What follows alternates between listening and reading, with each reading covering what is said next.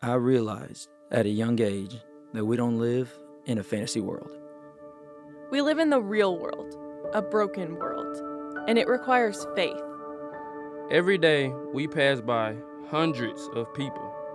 Every day, we struggle with who we are. We live in a generation that displays a fantasy life where everything looks perfect. We live in a generation that doesn't see hurting people, even when they're all around us. A lot of us believe the lie that if you live for yourself, you'll be happy. And a lot of us believe the lie that when you are broken, you are not loved.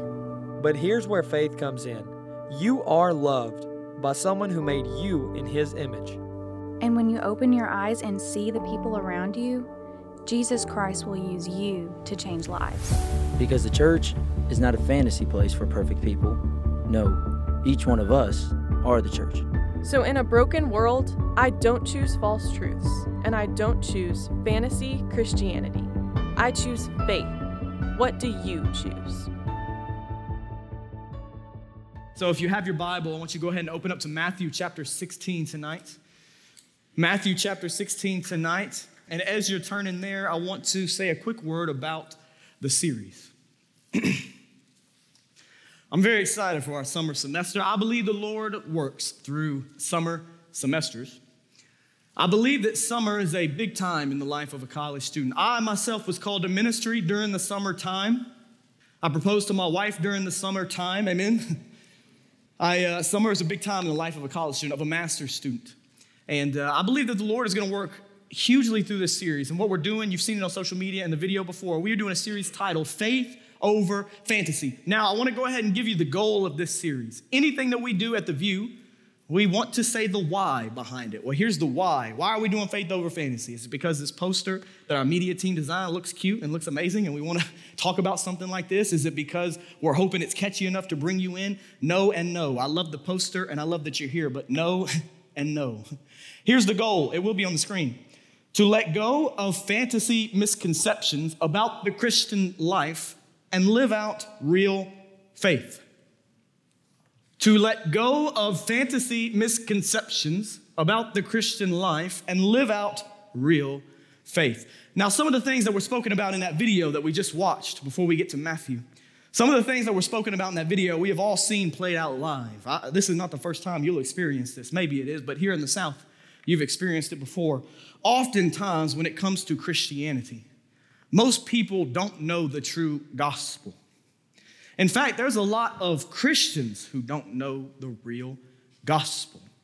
There's many people who just in that video, as Salsa said brilliantly with his voice acting, that, like how he's walking past that bench too, trying his hardest to flex. Yeah, trying his hardest to get them shoulders popping. That was a small he had on, that's what you know. Like that. It's not a View service, so I'm not picking on you. Amen?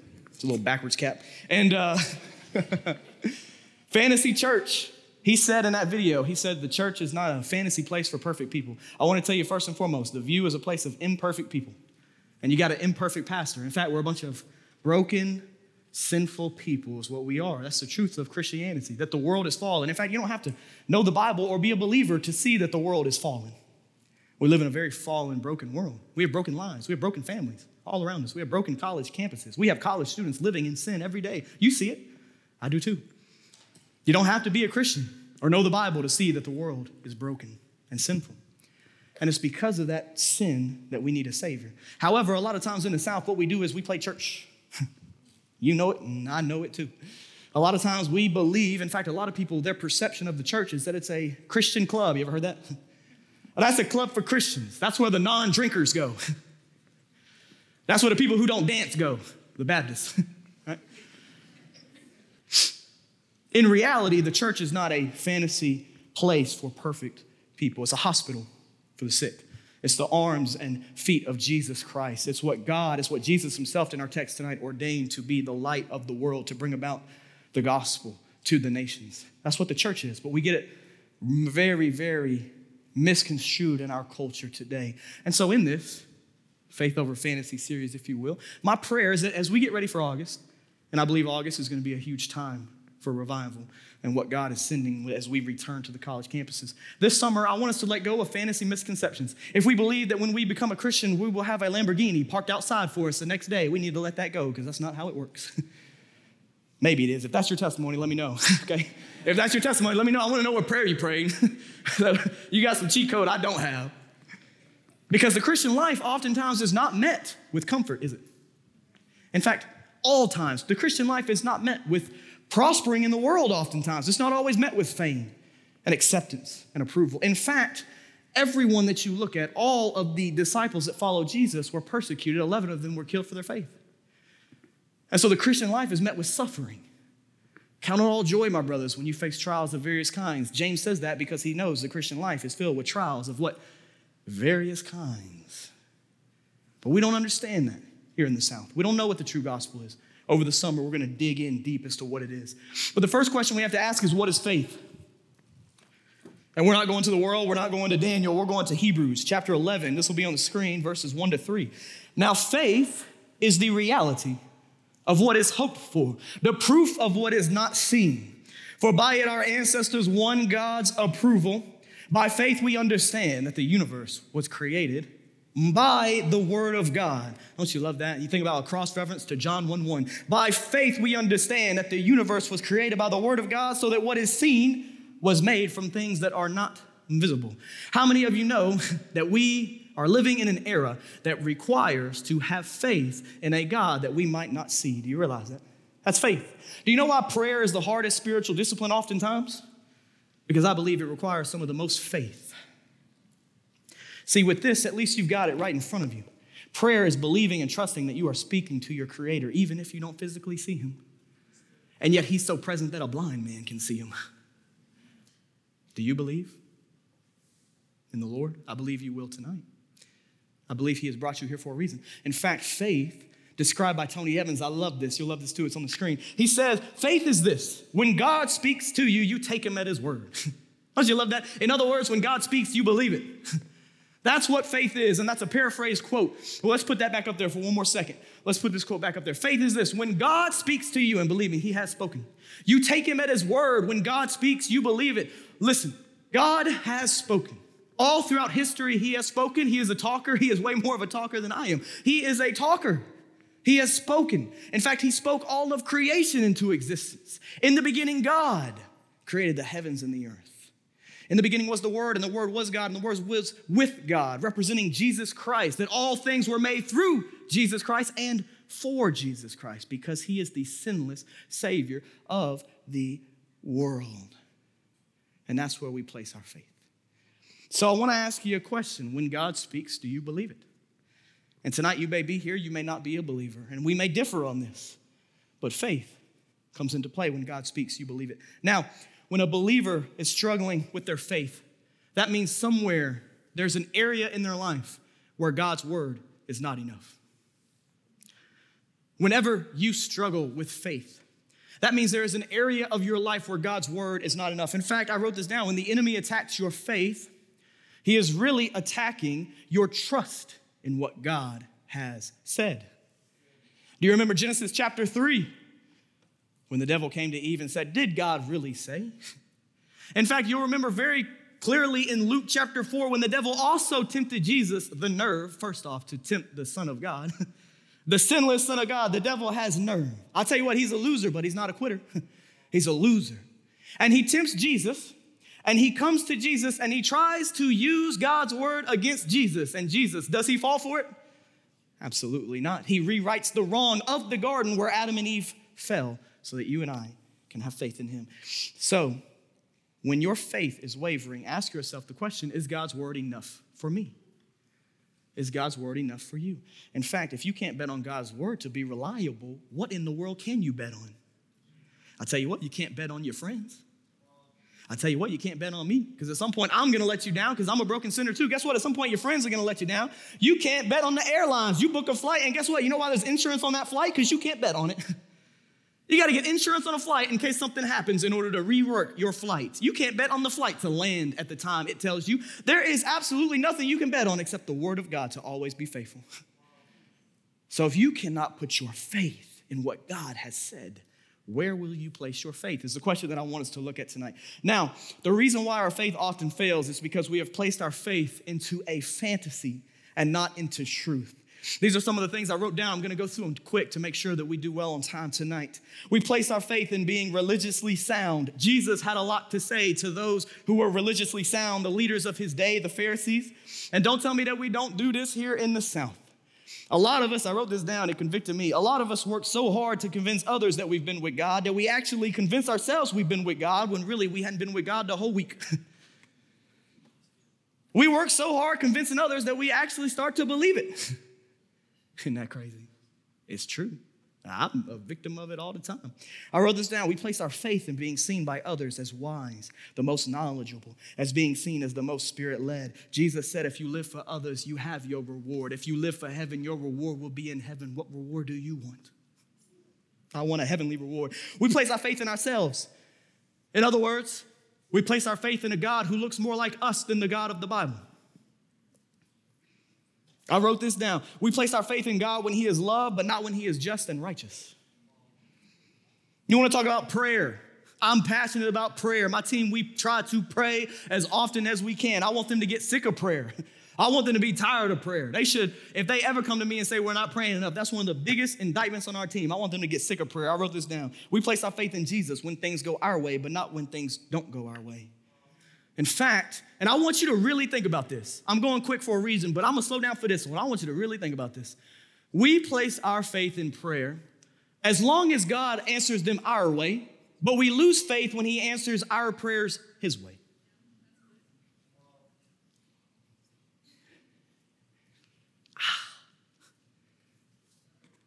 Some of y'all are like, man, this is the view?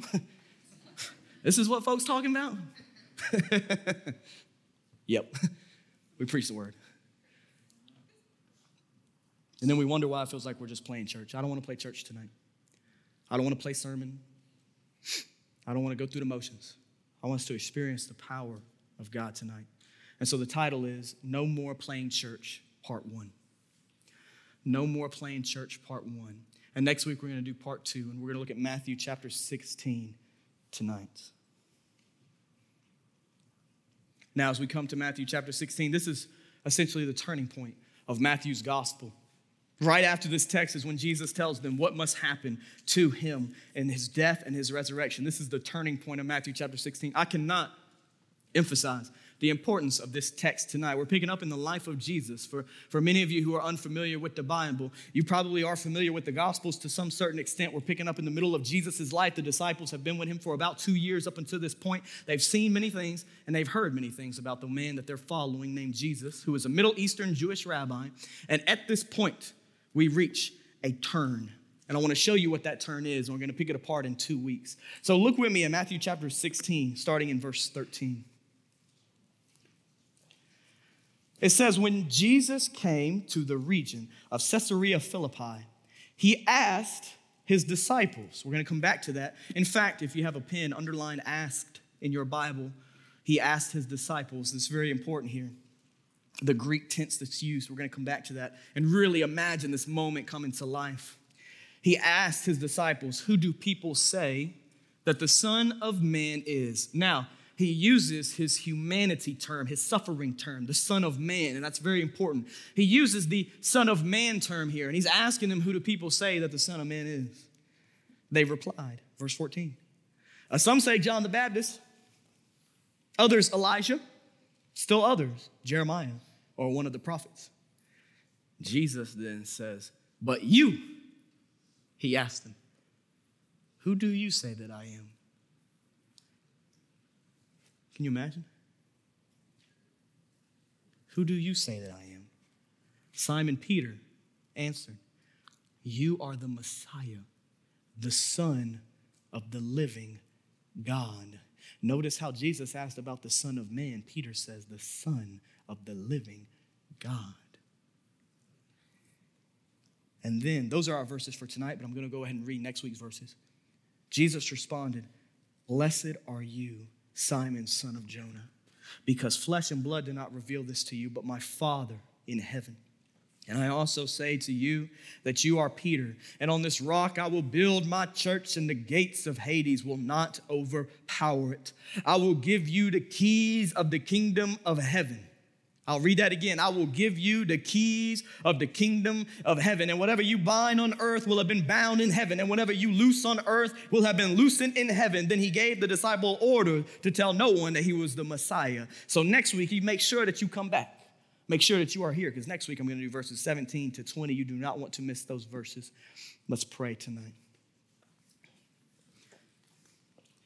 Heavenly Father, we thank you so much that you are in this room with us. Father, thank you that you cleared the rain away, Lord. Just as I got up here, I got the alert about a thunderstorm coming, Lord. You gave us just the amount of time we needed to have fun outside, Lord, and then to come in here and to worship your name. God, you are so good. Lord, I pray for any soul in here who does not know you, that they would repent and believe in the name of Jesus tonight.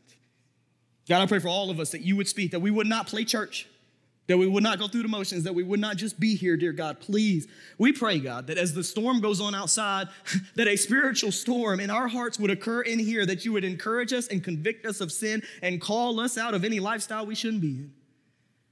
Lord, I pray that you would please do whatever you want tonight, Lord. I give you every aspect of the sermon, every word. Who cares what I have to say? We want to hear you, Lord. God, we love you. It's in Jesus' name I pray. If that's your prayer, say amen. Amen. Number one, I've got two things tonight. Number one, the world has a wrong view of the identity of Jesus. The world has a wrong view of the identity of Jesus. Now, the most important part of this whole night is the scripture that we have read before us. And my goal is to bring this scripture to life. Not an outside story or some illustration, but I want this moment to resonate in our hearts. I want this moment that we have just read about in scripture to come alive. And if there's not a lot of jokes told tonight and not a lot of laughs, I want you to understand it's not because I'm some unlaughable guy. I don't even know if unlaughable is a word. Is unlaughable a word? Unfunny guy, whatever you want to put there. It's because me and my team have a sense of urgency about the gospel in this city. I don't want to play around. I want to experience God. Do you want to experience the Lord? I want to experience God's presence in whatever way he is willing to let me experience his presence. I want it. Now understand here in Matthew chapter 16, this is not a casual moment. I told you to underline the first ask when Jesus asked his disciples, who do people say the Son of Man is? Now what's very fascinating about this is that the Greek tense used here delivers the meaning, watch this, that he asked his disciples repeatedly, who do people say the Son of Man is? Now, Lauren, imagine this moment. Imagine the moment that you are one of the disciples. You're standing with Jesus, and it's very possible, in fact, a lot of commentators speculate that he asked each disciple individually, who do people say the Son of Man is? Can you imagine a pop quiz from Jesus? Dakota talked about e-coursework. I struggle with my quizzes for my master's work. Jesus put me on the spot. I'm getting nervous. All right? And he goes possibly to each one of them individually and says, who do people say the Son of Man is? He wants to know. He's asking them on the spot. And the question made the disciples think. And I want you to think about this too. This is so good. The disciples started thinking this. What have we heard about Jesus? Nate? They started thinking, Trey, okay, what have we heard? What have people said about Jesus? Because, Nathaniel, they've been with Jesus for 2 years. They've heard all kinds of things about their Savior. They've heard him ridiculed. They've heard things speculated about him. For 2 years, they've seen their follower, their leader that they're following, hated on, pushed out of towns after he cast demons out. They asked him to leave. They said, hey, you have no place here. You need to go. The rejection at Nazareth. They've seen a whole lot about Jesus Christ. Many have asked, who is this man? What authority does he have? Others have said that he has a demon, that Jesus is a lawbreaker and up to no good. In fact, for 2 years, they've heard all kinds of false statements about Jesus. I want to ask you tonight, what have you heard about Jesus? We live in 2021 America. We have access to everything at every moment. Our phones are never off. In fact, when was the last time your phone was off? It's on silent. It might be on Do Not Disturb, but the last time we actually turned our phone off was probably a year ago. Because we always have it on. It's always on the charger. We have access to everybody. We have more conversations today than probably ever in history because of our phones, which means you on TikTok, on Instagram, in your friend groups, in your classrooms, all throughout the city, and even at the grocery store, have heard about Jesus Christ. In fact, you know what? The number one way you have probably heard the name of Jesus, you want to know? You ready for this? Is taking his name in vain. Sheesh. You will hear the name of Jesus taken in vain out in the world more than a whole lot of sermons. That's not in my notes. People take Jesus' name in vain whenever they want to. For a society that doesn't believe Jesus was real, they sure do say his name a lot.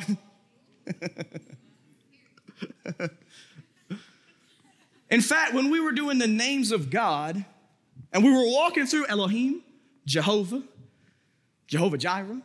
Jacob preached on that. I made a statement in that series. This was a while ago, but I want to bring that statement back.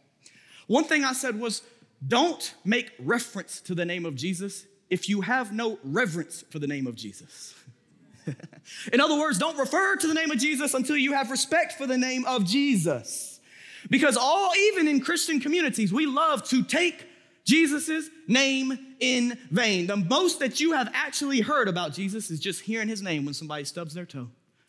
Isn't that a shame that the Messiah, the one who knows you so deeply, loves you so deeply, came down to this earth, bore every sin on the cross, died, and then resurrected from the grave 3 days later, and the most you hear about his name is taken in vain and shouted out in hip-hop songs when people want something to rhyme with Christ? Isn't that amazing? The kind of culture that we live in. That's what we have heard about Jesus. When you go on your college campus, you'll hear people say that Jesus doesn't exist, even though the evidence that we have for Jesus' existence stacks way higher than other historic figures that we have no problem believing in. You hear that Jesus is not God. In fact, I've had many conversations with people at the University of Memphis. Ellie, I'll sit down with them when I was a student, even to this day, when we go to campus ministry. I'll talk to them about Jesus. Someone will say, yeah, I believe Jesus was real. Great moral teacher. He ain't God, though. Have you heard that before? So let me ask you, what have you heard about Jesus? And then is it true? We can't know who Jesus is until we realize how wrong the world is about him.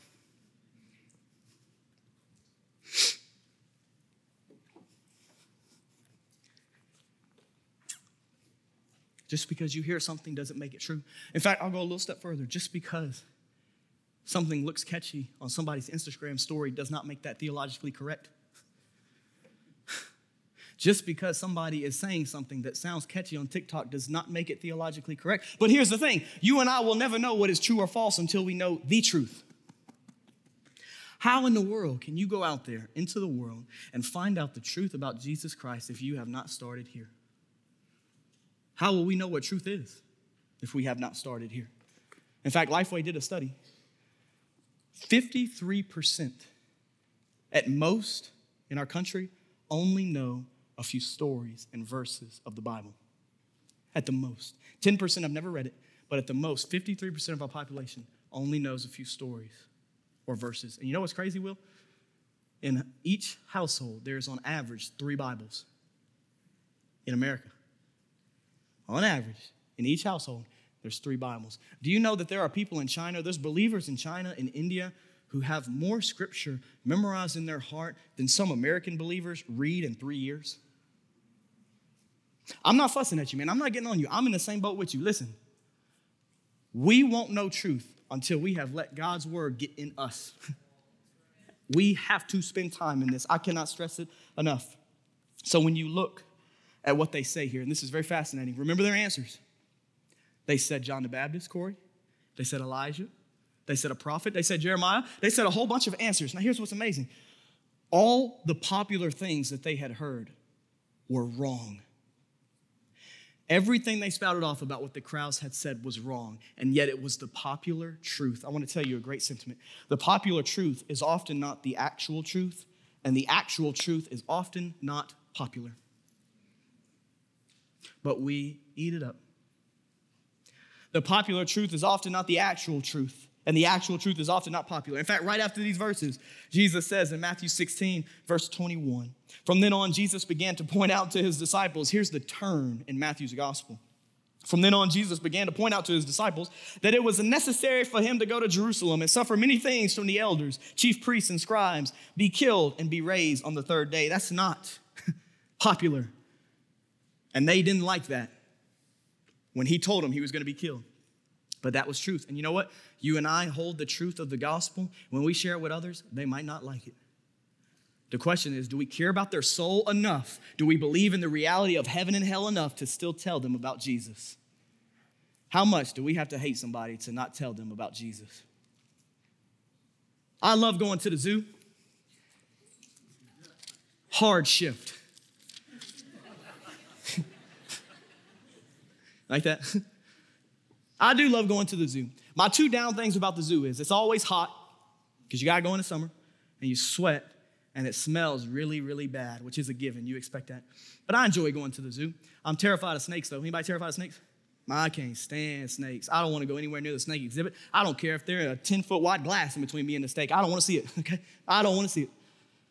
But my least favorite part every time I go to the zoo is when I see the lions. In fact, I got a picture that's going to come up on the screen. Whenever I go to the zoo, I hate seeing the lions because I love lions. I love Lion King, which obviously I know isn't realistic. I know they're not singing in the jungle, but I hate seeing the lions whenever I go to the zoo because seeing them cooped up in a 50-foot wide cage is depressing because what we've done as humans, and I'm not some animal guy, sound like an animal activist, but that's not the motive for tonight. Some of you are like, wow, I didn't know the view was that active in animal rights. We're active enough. What we've done is, I wrote this down in my notes, Ethan, we have taken the lion that's supposed to be the ruler of the jungle and boxed him in into just being another animal in the exhibit. I think that here in the South, and Katie's in the back, she knows this. Here in the South, the toughest part of doing ministry is realizing how many people have done this with Jesus Christ. I get choked up talking about it. Jesus is described as a lion in Scripture. And what we have done is we have put him in a cage in our lives. We have boxed him in. Instead of allowing Jesus to be the ruler of our lives, just like that cage, we have condensed it down, Jill, to a 1-hour service a week. Instead of allowing him to rule our lives in a relationship personally, we have condensed him down to a 2-time-a-week, 15-minute Devo.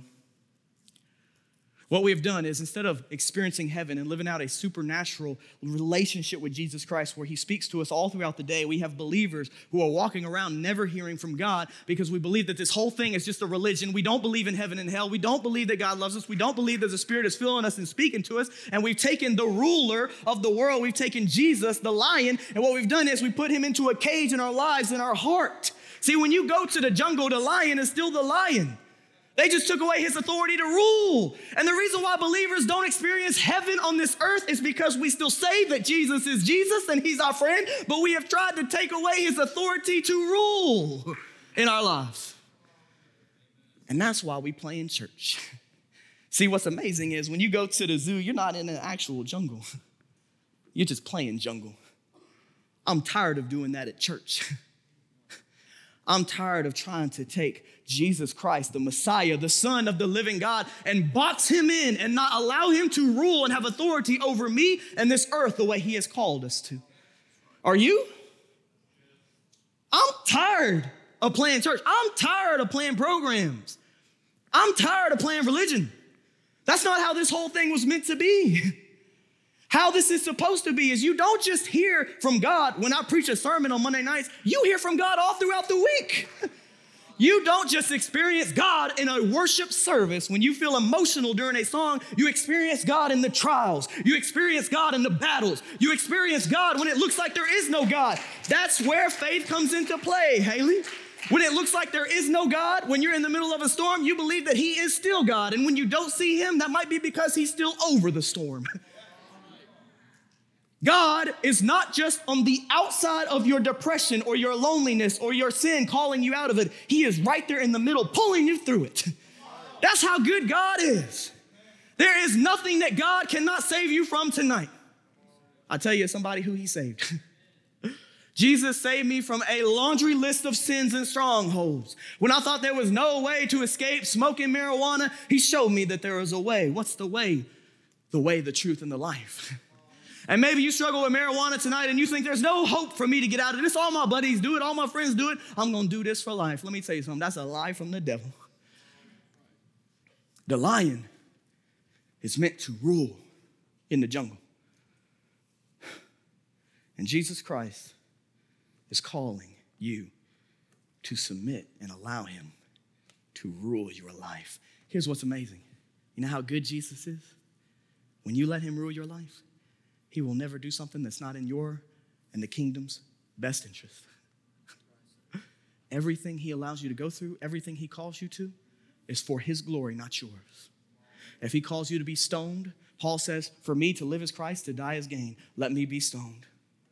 If he calls you to be an engineer, if he calls you into ministry, you guess what? God does not call where he also doesn't lead.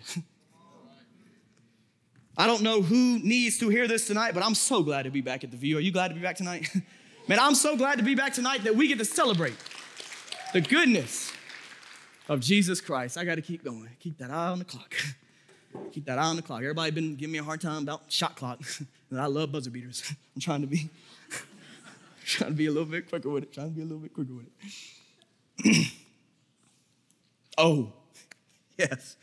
Before I move on, think about this for a moment. Humor me, if you will.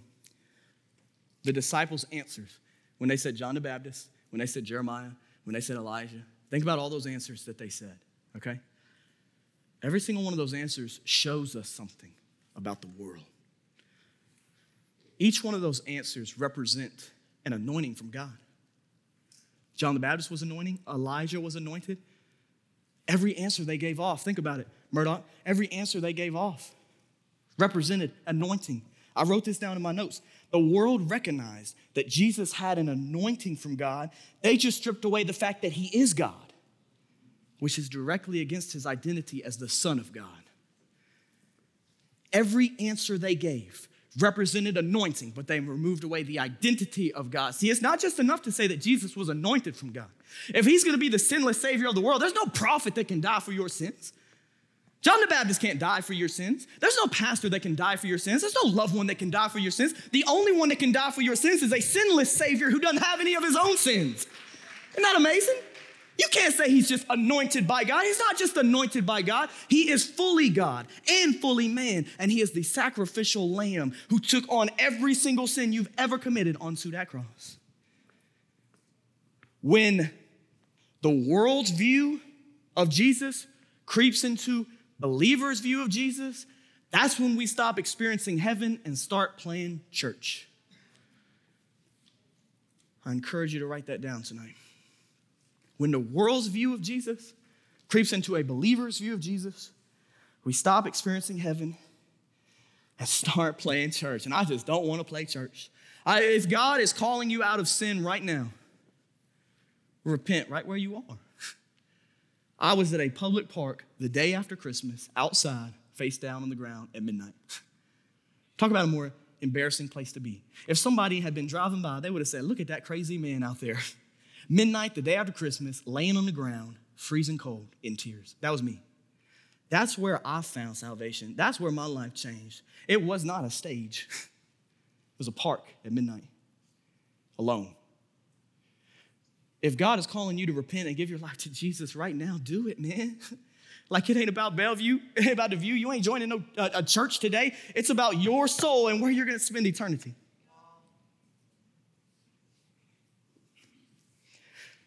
Revelation 19, 11 to 16, you want to talk about not playing church, you want to talk about really seeing Jesus. Look at these verses, this will be on the screen. Revelation 19, verse 11, then I saw heaven open and there was a white horse. Its rider is called Faithful and True. Don't you love that? And he judges and makes war with justice. His eyes were like a fiery flame and many crowns were on his head.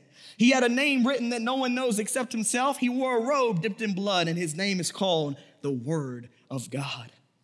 The armies, picture this for a moment. We're going to talk about get outside of plain church, get outside of programs and really experience heaven. Look at this. The armies that were in heaven followed him on white horses, wearing pure white linen. A sharp sword came from his mouth so that he might strike the nations with it.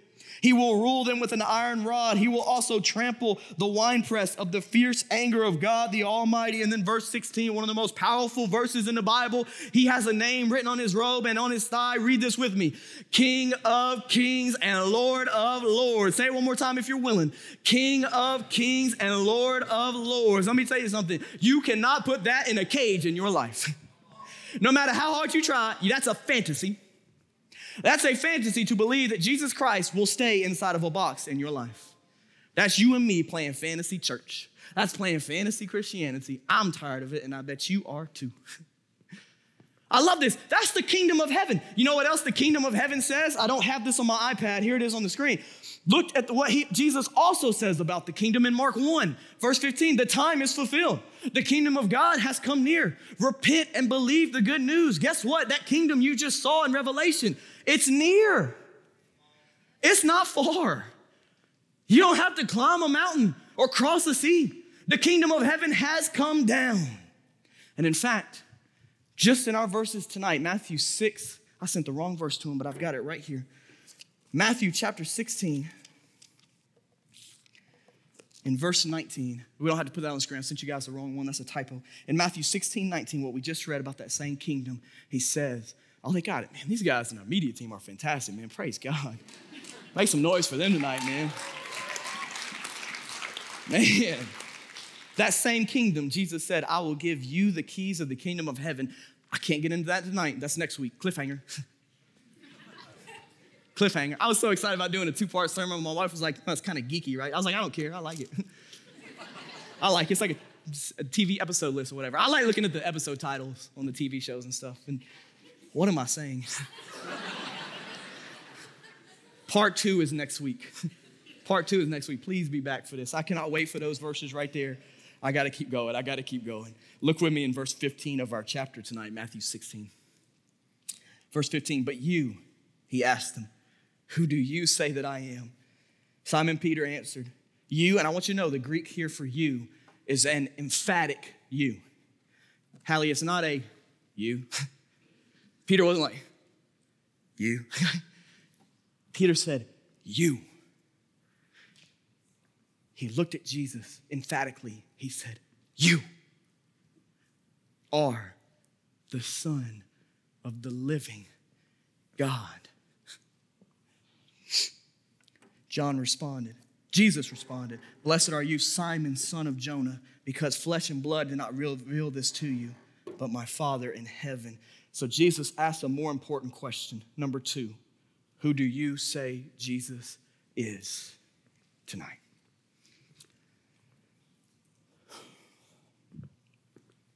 Who do you say that Jesus is? Can you imagine this moment? I mean, bring the Bible to life every time you read it. Can you imagine being face to face with Jesus? You tell him all these things the world says about him. They're all wrong. Then he looks you, Zach, in the eye and asks, who do you say I am? Can you imagine? That moment, this is not a casual moment, Cole, of, hey, who do you say I am? Like, what's that nickname you gave me last week? Eyeball to eyeball. Who do you say that I am? In fact, where is that in my notes? Is that coming up in a minute? Oh, good, that's coming up in a minute. He looks him in the eyes. This moment shows us it does not matter who your family says Jesus is. It matters who you say Jesus is. It does not matter who your professor says Jesus is. It matters who you say Jesus is. There's nobody else who can say who Jesus is for you. You must answer who Jesus is. It's important that you study Scripture, that you spend time in God's Word, that you find out truth, that you run to what God's Word says about the identity of Jesus Christ, because too many college students are more faithful to study the culture than they are to study about Christ. I gotta tell you, man, the culture we live in today, there are people who would die for this culture. There are people who want to be so culturally relevant that they would literally lose their life for the culture. There's some Christians who are so caught up in religion that they would die for Christian culture. I got news for you tonight.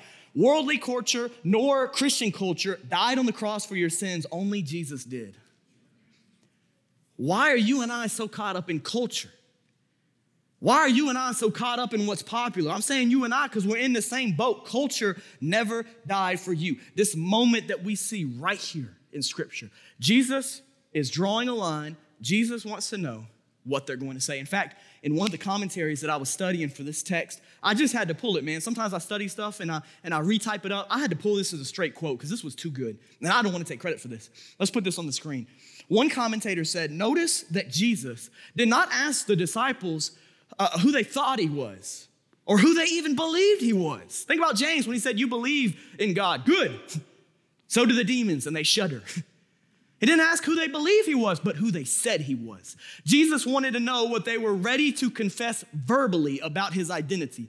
This was the point at which they needed to step across the line and commit to the reality of him as Christ or stay behind with the rest of the blind spectators. I read that in my study, at my desk, alone, and started weeping. I started weeping because I started asking myself the question, where do I stand? Who do I say Jesus is? Am I behind with the blind spectators? Do I see Jesus as a lion that I can put in a cage?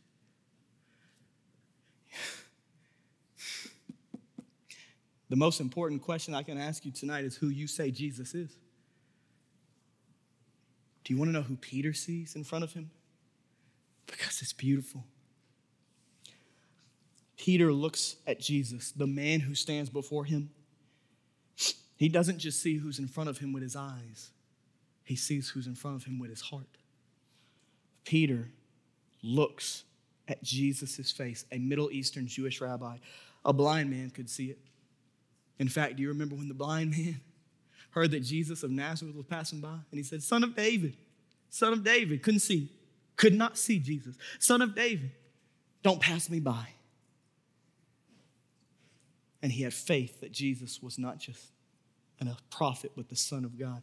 Peter looks at Jesus, and this is who he sees standing in front of him. God in the flesh, the Savior of humanity, the Redeemer of Israel, the Prince of Peace, the hope for all people, the sacrificial lamb who would die for everybody's sins. Standing in front of him is the living, breathing God. Surrounding the Jews were a whole bunch of false gods, idols, and statues. You know what statues are good for? Standing completely still and doing nothing. Statues can't move. Statues don't breathe. Statues are not alive. They are made by human hands, and then humans turn around and worship what they have created. That's idolatry. And that's what they were surrounded by. And Peter, as he looks at the face of Jesus, he can see Jesus breathing. He has lived for 2 years with Jesus. You know what Peter has with Jesus that none of those false gods can have with their followers? A relationship. There's a statue out in our courtyard. Go out there and try to talk to it. You let me know how that conversation goes. If it says something back, come to me because we're going to make a phone call. And we're going to get some help in here. You cannot have with an idol, with a statue, a relationship. Peter says, I've been walking with this man, with this man, this rabbi named Jesus for 2 years. We have conversated back and forth. He has preached. He has healed. He has walked on water. In fact, I started walking out to him and I was looking at him and then I got nervous and I looked around and I started thinking, Peter realizes he has a real, living, active relationship with the one who stands in front of him. And then Peter realized, you know what? I have never seen him sin. You have a whole lot of friends. Think about your best friend. You ever seen him sin? Dakota, you ever seen me sin? Yep, I seen him sin too, believe it or not. Peter looked at Jesus. I know, you never think Dakota would do that. Like, not with those shoulders. You're like, he might cheat, but not in the gym.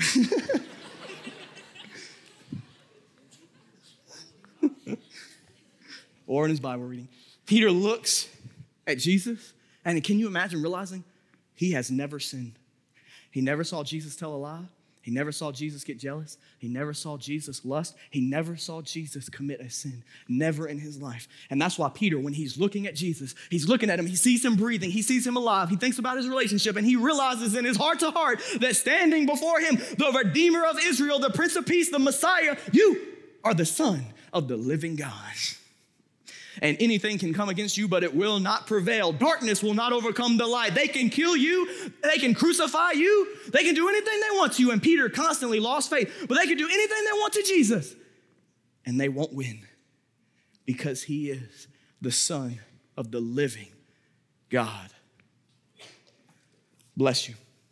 I don't want anybody go unblessed.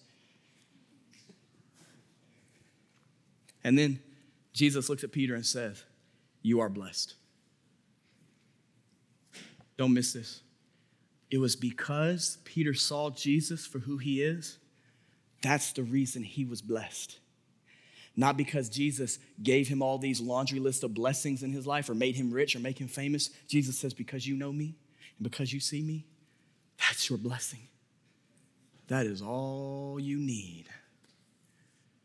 Isn't that amazing?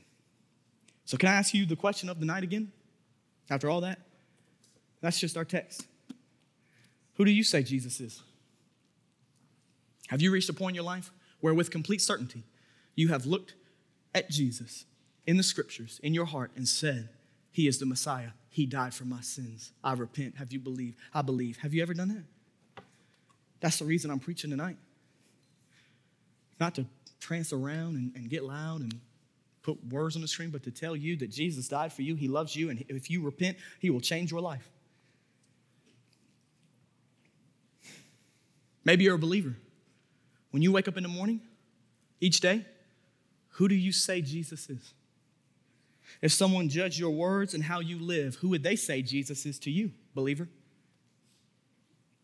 I met my wife, Hannah, when I was at college in May here at Bellevue. We both started working together in the college ministry. I have a picture of us, so come on the screen so you can see my wife. That's me and my wife. She's amazing. Yeah, amen, amen, amen. I know y'all doing that for her and not me, which is good.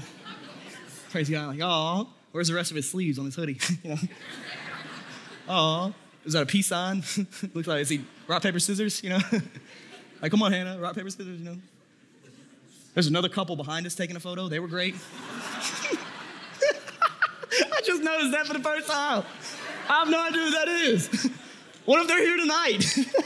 That's why I say, that's me, you know? Looks like we're in a swamp. We were at the zoo. When we were dating, I fell in love with my wife for many reasons. The biggest reason is because I began to see her for who she truly is. A woman. Obviously, amen. And get an email.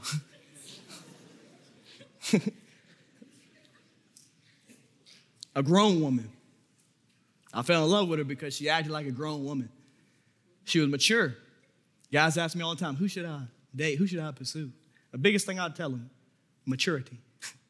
Maturity in Christ, in who they are, and in who they're called to do. If they are not mature, if they don't handle themselves as somebody who takes their relationship with Jesus seriously and takes their relationship at the church seriously and with believers seriously, their job seriously, if they are not mature, you are looking for maturity. And that's what I look for. I wanted somebody who was mature, who handled herself like a woman. And God blessed me with Hannah. I fell in love with her because she was serious about her faith and about ministry. She loved ministry. She loved Jesus the most, and then she loved ministry. In fact, I think she's discipled 50% of the girls in here tonight. If you're looking for a group, she's looking for a new one, so let her know. I fell in love with her because she loves evangelism and lost souls. And because I fell in love with her, I reached a point in my life where dating was not enough. Some of y'all know what I'm talking about. Burge knows what I'm talking about. He had to put a ring on it. Trey put a ring on it. Ring by spring. Everybody got to get that ring by spring. Which, you know what? That's another sermon. That's another sermon. I reached a point in my life where it was time to make a commitment. And on my wedding day, I stood face to face with Hannah and the pastor, Montana Jones, who married us that day. Dakota was one of my best men. He was standing to my right. He asked me vows of commitment. And he turned to me and he said these words, "Do you take Hannah to be your wife?" He wasn't asking what I thought about Hannah. He wasn't even asking what I believed about Hannah. He wanted to know what I was willing to say about Hannah. And when I said I do, I entered into a marriage before God and before loved ones. A commitment that I am called to invest in and to uphold. Understand this tonight, college students. When you choose to repent of your sins and confess that Jesus is Lord, you are saying, I do. You are verbally committing your life to Jesus. And it doesn't just get fixed overnight. Jesus can change you overnight. Sometimes there's stuff that takes years for him to work out in your heart.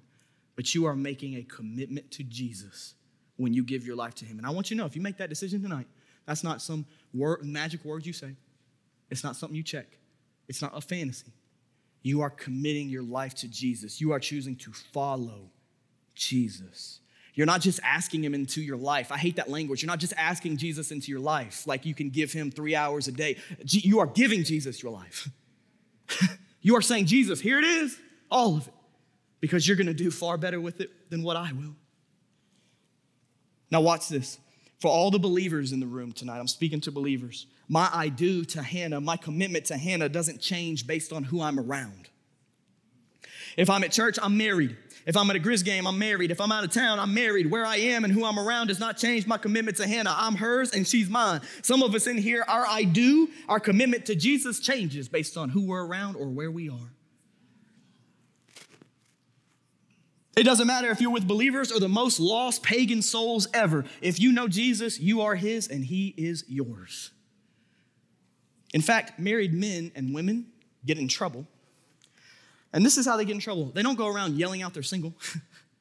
That's not how they get in trouble. They don't go to the rooftops and say, I'm single, when they're really married. You never see that happen. Here's what they do.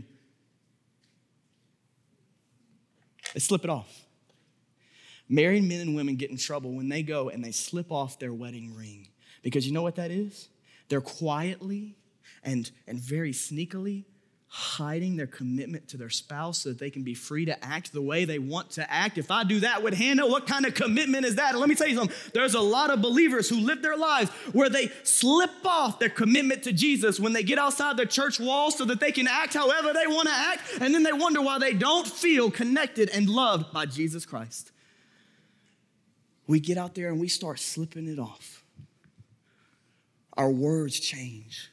Our commitment changes. The way we live our life changes. We get around certain people and all of a sudden we believe we're free to gossip. It's like, oh, I am a believer. I know Jesus.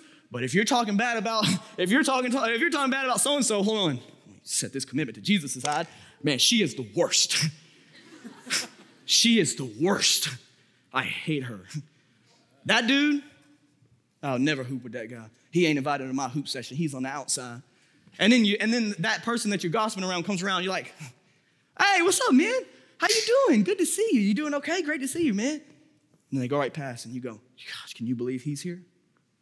Can you believe she came? That's slipping off our commitment to Christ. What about the opposite side of the coin? There's a lot of applications to this. What about when you're alone?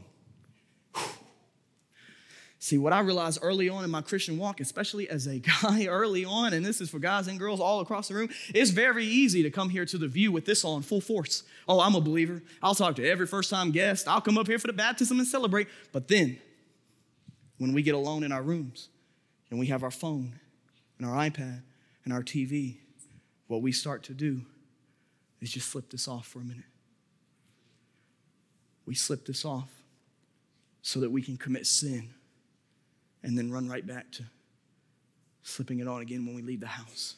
And I know I'm speaking into your life because this is real stuff. This ain't fantasy struggles. This is real struggles. Idolatry, sin, is cheating on your relationship with Jesus Christ. And if I do that to Hannah, if I slip off my ring and my commitment to her when I don't feel like it, what kind of commitment to that? In fact, what about trials? What about hard times? What about when me and Hannah go through financial struggles? What about when something doesn't work out? What about when one of our family members gets sick, right? What about when the honeymoon phase is over? What about when things just ain't glamorous and it ain't shiny and them Instagram posts ain't getting the same comments that they got early on the engagement photos? What happens then when we go through a trial?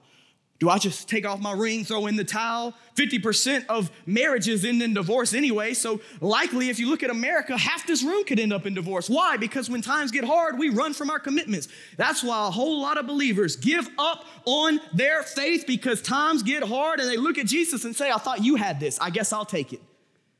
And then they mess it all up. That's not having faith. You hear that silence? Our pastor says it. Right now in this room, this is why we're here. Because the Holy Spirit is speaking to you. He's speaking to you. He's laying that sin on your heart. He's laying that person you haven't forgiven on your heart. He's laying that stronghold, God bless you, on your heart. He's laying salvation on your heart. For the wages of sin is death, but the free gift of God is eternal life through Christ Jesus our Lord. Will you obey what he's saying to you tonight? Because I don't know what it is, and I'm not going to pretend to. But he does. And that's why he brought you here tonight. Oftentimes, faith shines the brightest in the dark valleys, not the mountaintops. I don't know what kind of battle or storm you're in tonight, but what I do know is that God is calling you to have faith, and he doesn't call where he doesn't lead. He will be faithful. At 21 years old, I was broken over my sin. Are you broken? Some of you showed up here tonight and you are trapped in pornography, and you hate it. I know you do. Nobody enjoys living in pornography or sexual sin with a boyfriend or a girlfriend. It will eat you alive. It will ruin your heart. It is damaging you in ways you cannot fathom. Some of you showed up tonight and you're trapped in the middle of bitterness. I know what it's like. I've been there. You're trapped and having a hard heart. Honestly, you just want your life to go your way, and you want Jesus to get out of the way. I was there. At 21 years old, I wanted everything. The money, the fame. I graduated from Bartlett High School, went to University of Memphis. I was a U of M college student. I wanted to coach college basketball, and I wanted the world. If you had asked me at 21 years old, what do you want? I would have said the world. Give me all of it. I want it. And at my lowest point, God convicted me of sin. He broke me over my lifestyle. He broke me over my pride. He said, there's nothing you can accomplish in your life apart from me that's worth anything. Why do you want it? He said, Daniel, your life is this long. It's a dash. But what you spend after this life is eternity. And he said, Daniel, what are you doing with that? And so at a public park, the day after Christmas, I laid down on the ground. I repented of my sins in tears. I gave it all to God. In fact, that night I grabbed a stone. I didn't know what to do. I was lost. I didn't know how to pray. I didn't have any khakis to go to church. I didn't know the Christian terminology. Somebody would have said sanctification. I would have said, huh? I picked up a rock that night, and what I was doing is I was making a stone of remembrance, and I didn't even realize it. I took that stone, and I walked over to a creek, and I was probably about this high, actually. I took that stone that night. I looked up to the sky.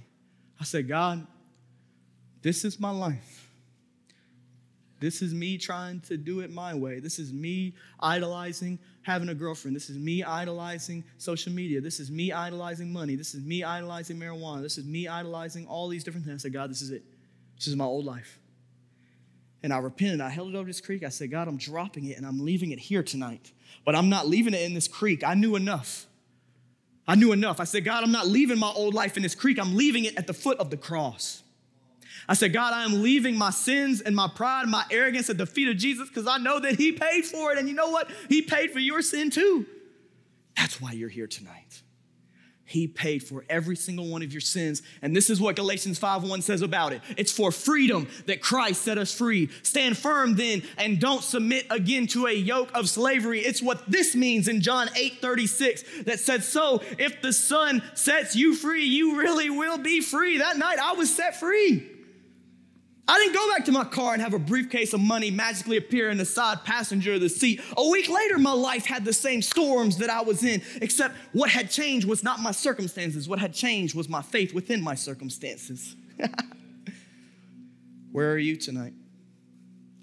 There's a lot of people in this room as believers who are in the chains of slavery, and you are not free. There are believers in here who have convinced themselves that they are not free. Just as the Israelites were wandering in the desert, wanting to go back to Egypt to be a slave, there are believers in this room who are in chains to pornography, in chains to pride, in chains to good things like ministry, in chains to the perceptions of people. You are in chains tonight. You have put yourself there, though, because you're a believer, and Jesus broke those chains. Jesus broke those chains. You are no longer a slave. Stop telling yourself you're a slave.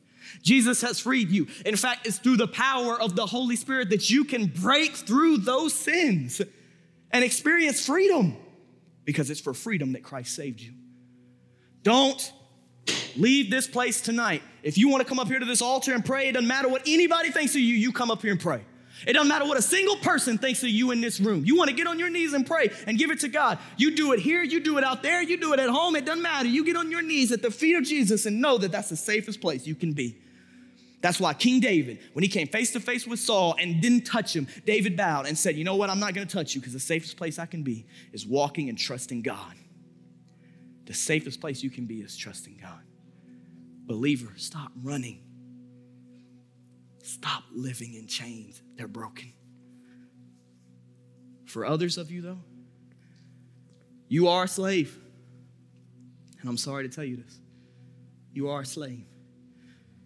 If you don't know Jesus as your Savior, you are bound by chains to sin. And you are on your way to hell. And I don't say that lightly. But the reality is, if you have not repented of your sins, believed in Jesus' resurrection, and confessed that he is your Lord, if you don't have that, there is nobody paying for your sins. There is no substitute for you. You will have to pay for that when you die. All you have to do is have faith in Jesus' payment for you and what he paid for your sin, and you can experience heaven on this earth, and you can go to heaven when you die. Why wait any longer? Because Jesus would radically change your life when you fall madly in love with him. He changed